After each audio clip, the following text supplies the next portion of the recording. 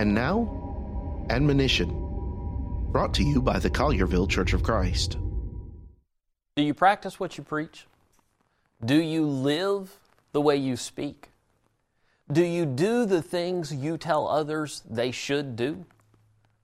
I know one person who did. He was the Apostle Paul.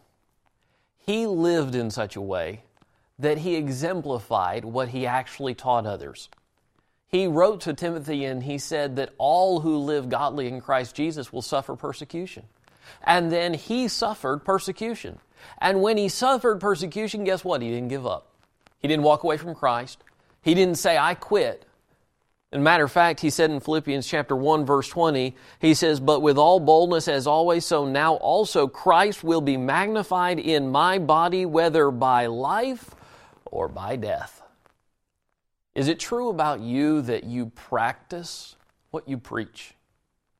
I certainly hope so. And if not, I hope you repent and start living what you tell others today. For more from the Collierville Church of Christ, visit colliervillecoc.org.